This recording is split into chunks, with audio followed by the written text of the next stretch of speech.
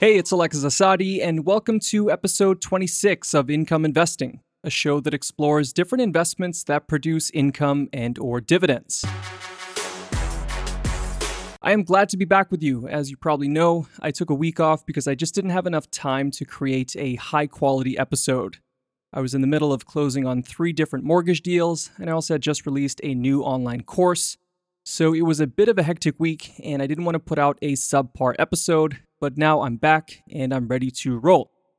Also, if you're interested, on Saturday morning, I uploaded a short YouTube video called Where I Record My Podcast. As the title suggests, I show you my spot in Vancouver where the Income Investing podcast is recorded each week. So feel free to check it out. Just hop onto YouTube and type in Where I Record My Podcast, maybe add in my name, Alexis Asadi, to make it a more efficient search. Okay, so for our first-time listeners, Income Investing with Alexis Asadi is a show that covers all things related to income-producing assets. We started off by discussing a favorite investment for many people called real estate investment trusts, or REITs.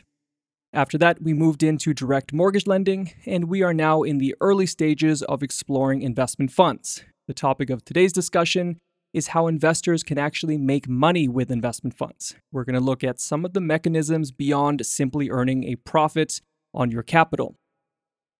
Now, income investing is a popular strategy for a lot of people. It can come with all sorts of benefits. First, you can reinvest your dividends and buy more assets with them. Or you can use the cash to supplement or even replace your regular income. That's a major goal for a lot of our fellow listeners. Second, many income investments can also go up in value. It is often misconceived that they only pay dividends, but it's quite possible to earn passive income and realize a capital gain. Third, there are a ton of companies that trade on the stock market that pay monthly income. They're usually relatively inexpensive and can be purchased with under a few $100s. So the barrier to entry is quite low, and just about anyone can participate. And fourth, you can use these investments to diversify across countries and industries. Whether you're interested in real estate or energy or financial services, utilities, or otherwise, there are most likely going to be income investments available to you. All right, so as always, let's take a question from one of our listeners. Remember, you can submit a question online at alexisasadi.net/podcast. It can literally be about anything. It does not have to relate to our current discussion. So I got a good question from Connor the other day, which I thought would be interesting for everyone. He wanted to know what the advantages are of buying stocks that pay out monthly as opposed to quarterly. So Connor, I prefer receiving monthly dividends for 2 reasons. First, most of my liabilities, like my phone bills, are due each month. So I like to have assets that operate on the same schedule. It's sort of like when you get paid at your job. You'd rather get paid every month or every 2 weeks instead of getting paid once every quarter. It just makes life a little bit easier to manage, especially if you plan to use your dividends to supplement your income. Second, getting paid each month means that you can make new investments each month. The more often you invest, the faster you can compound your growth. If I get paid 12 times a year, that means I can make 12 new investments. So I like to use what Albert Einstein once called the 8th wonder of the world, and that is the power of compounding interest. However, a company that pays monthly is not automatically better than one that does so quarterly. You've got to assess the merits of each business. But if I had 2 stocks with just about the same characteristics, I would probably invest in the one that pays dividends more frequently, and that's just my personal preference. Now, if you're looking for a place to find stocks that pay out monthly, I do have an email that you can subscribe to. It's a very simple email that identifies 3 to 5 American and Canadian stocks with the following characteristics. Obviously, they have to pay income every 30 days. They also must have a dividend yield of at least 6%. They have to have a track record of keeping stable or even increasing their dividend payments, and they have to be trading at a price that is lower than their historical highs. This is a research email that I send out on the first day of each month. I'm not promoting companies or recommending them. I'm just trying to help you find stocks with features that I know a lot of investors find appealing. If you want to subscribe to this email, you can go to alexisasadi.net/email. Okay, so let's recap some of the more recent episodes of Income Investing to make sure that we are all caught up. Our segment on investment funds began in August, starting on episode number 23. As well, remember to tap subscribe if you want to get notified whenever a new show is released. And let's do this in bullet form to make it a bit simpler. Number 1, an investment fund is a business that gathers money from multiple investors, often thousands of them. In exchange for your money, you, the investor, get shares or units in the fund, depending on how the company is structured. The fund manager then uses investors' capital to make investments into things like stocks and bonds and mortgages and real estate and venture capital projects and countless other assets. The profits and losses as a result of those investments are absorbed by the fund and, by extension, its investors. Number 2, one of the advantages of funds is that you can get involved in an industry under the direction of a professional manager. For example, if you want exposure to REITs but want somebody else to pick the best ones for you, then you might invest in a fund that concentrates on REITs. The fund would probably own many different REITs, so you therefore also gain a degree of diversity. Number 3, one of the most important things to remember is that individual investors have limited power over the fund manager, just like any other company. You are delegating a lot of authority to someone else to make good decisions on your behalf. In most cases, it's hard to have much input unless you own a chunk of the equity in the fund. Typically, you'll need at least 10% to even have a voice. And number 4, many companies, especially investment funds, are divided into different classes or series of shares, for example, Class A, Class B, and Class C. Each class will come with its own set of rights, restrictions, and characteristics, such as the ability to vote. Thus, it's important to understand what exactly you are buying when you invest in a fund. Is the fund divided into different classes? And if so, what rights and restrictions do your particular shares have?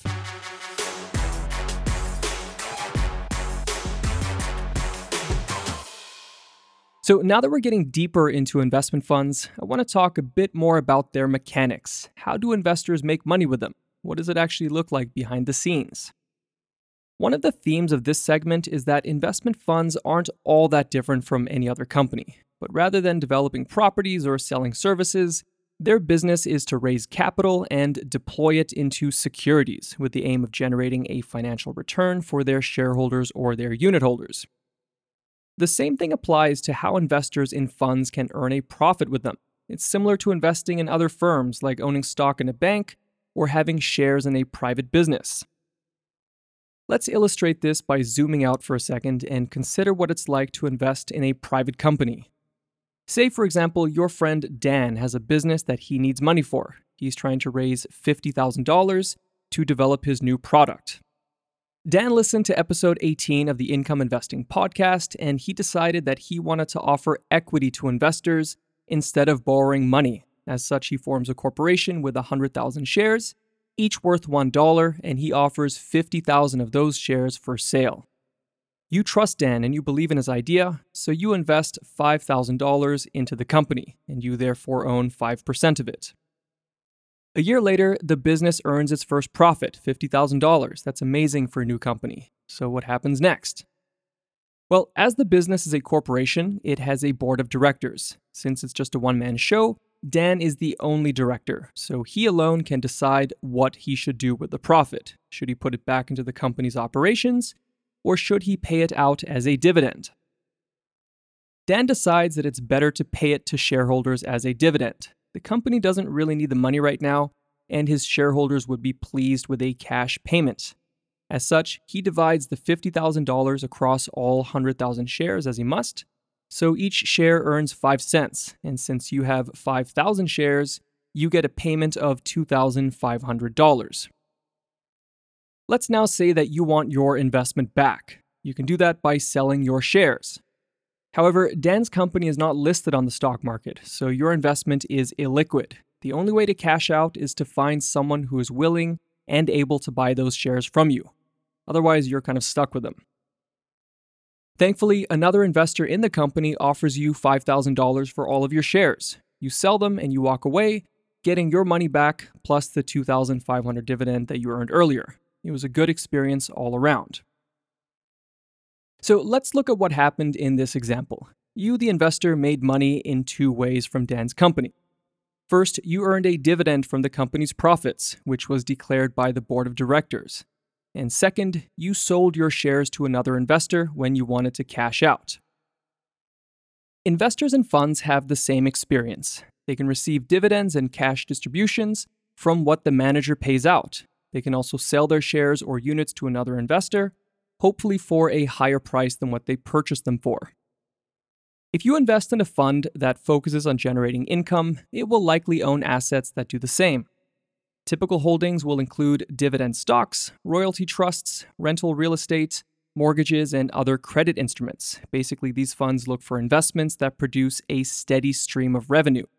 They limit their exposure to things like raw land and early-stage companies because they are usually more buy low, sell high kinds of plays. They're a bit more speculative. Every month or quarter, the manager will assess how much income the fund has earned from its investments, and it will then decide what to do with it. Should the fund pay the money out to its investors? Should it reinvest the earnings into more assets? Are there any expenses or debts that need to be paid? In essence, the manager should ask two questions. First, what is the best use of this capital for my investors? And second, am I operating within the fund's mandate? Let's illustrate this with another example.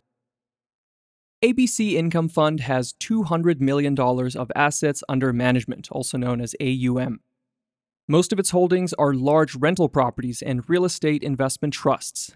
In September, the fund earned $1 million of revenue from its assets, but the manager decides to pay only $600,000 as a dividend to the investors.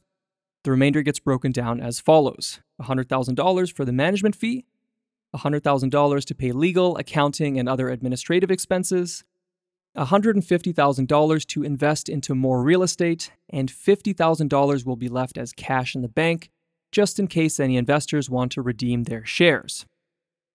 So to be clear, the dividend declared by funds are usually a function of how much income the fund earned, minus its expenses, minus whatever the manager decides to withhold. As such, when investors research an income fund, they often look at whether it's been able to maintain or increase its dividend payments over time. Rising payments can indicate that its holdings are producing more revenue or that its expenses are decreasing. However, declining payments might mean the opposite. From what I've seen, funds that focus on income-producing real estate, mortgage loans, and other financing instruments often have a relatively predictable level of revenue. That's because rental agreements, leases, and loans usually have fixed payment amounts. For example, when a landlord collects rent from a tenant, it's the same amount each month. It might change once a year, but it generally won't fluctuate monthly. On the other hand, income funds that earn royalties and dividends from resource and energy ventures often oscillate quite a bit. For instance, if oil prices drop or a well dries up, it can flatten the income payable to the fund and thus to its investors. Again, these are my general observations and are definitely not a rule. It completely depends on what kinds of businesses the fund invests in. A large energy company that pays dividends will often be quite reliable. Now, some funds pay dividends each month, while others do so quarterly, semi-annually, or even annually. Others don't even pay dividends at all. So why is that? And wouldn't it be simpler if all investment funds were homogeneous in this regard? Well, the fund manager will generally have the right to make payments at its discretion. From an administrative perspective, it's easier to pay less frequently. However, a lot of income funds will pay monthly because managers know that income-oriented investors will prefer that. An investor in technology stocks, for instance, probably doesn't care too much about income, so a tech fund might only pay dividends once a year. If there are no dividends paid, you can assume that any of three things might be happening. First, the fund isn't earning any income, so there's nothing to distribute. This might be the case for funds that primarily employ a buy low, sell high strategy. For example, if the fund mostly buys raw land or construction real estate, then it probably won't generate revenue for a while. Second, the fund's income is being eaten up by its expenses, so there isn't too much left for investors. And third, the manager is withholding payments. Perhaps it's going to use the cash to make additional investments, or maybe it's being used to redeem investors who want to cash out. So those are the mechanisms behind earning income from an investment fund. But how does it work when you want to sell your shares for a capital gain? Well, to sell your shares in a fund, you have to know their value. This can be done by determining the net asset value of the fund, or its NAV. This is calculated by subtracting the fund's liabilities from its assets.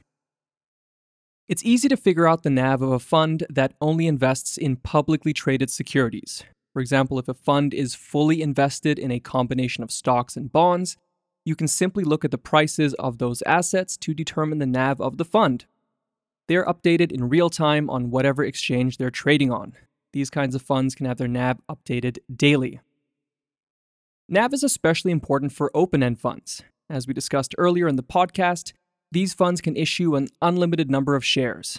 They issue new shares when investors want to buy in, and they cancel shares when investors want to cash out. In essence, the fund is buying those shares back from the investor and then cancels them.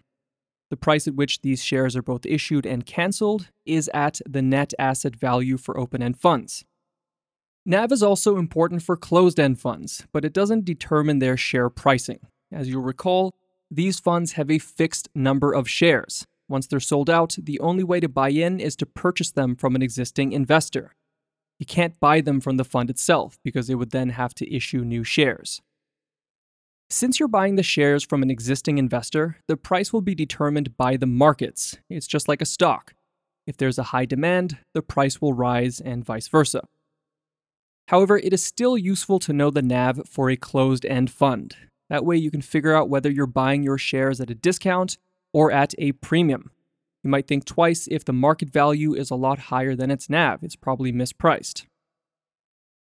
Funds with substantial private holdings can't usually be valued in real time. For instance, a fund that buys real estate won't necessarily know how much its properties are worth unless it lists them for sale. It's even more challenging to figure out the values of funds that own private businesses, like our friend Dan's, for example. Thus, investment funds like these will often be valued annually or quarterly, after thorough due diligence by its management and accountants. As you might expect, they're less liquid than a fund that trades in public securities like stocks. So by now you should have a pretty good understanding of investment funds from a structural perspective. Going forward, we're going to look at different kinds of funds that concentrate on paying income, like credit funds, mortgage funds, royalty funds, and so forth. We're also going to assess their underlying assets to see how they generate revenue. So here are today's takeaways. First, investment funds pay dividends when they have cash to distribute. As such, they typically buy revenue-generating securities. Second, the dividends paid are determined by management. It's usually a function of how much cash the fund has, minus its expenses, minus what management withholds. And third, you can also profit from a capital gain when you invest in funds. This would either happen if the value of the fund increases, or if you can sell your shares or units to another investor for more than what you paid. Until next Wednesday, feel free to subscribe to my monthly income stock email, which you can find at alexisasadi.net/email. Otherwise, enjoy the rest of your week, and I'll talk to you soon.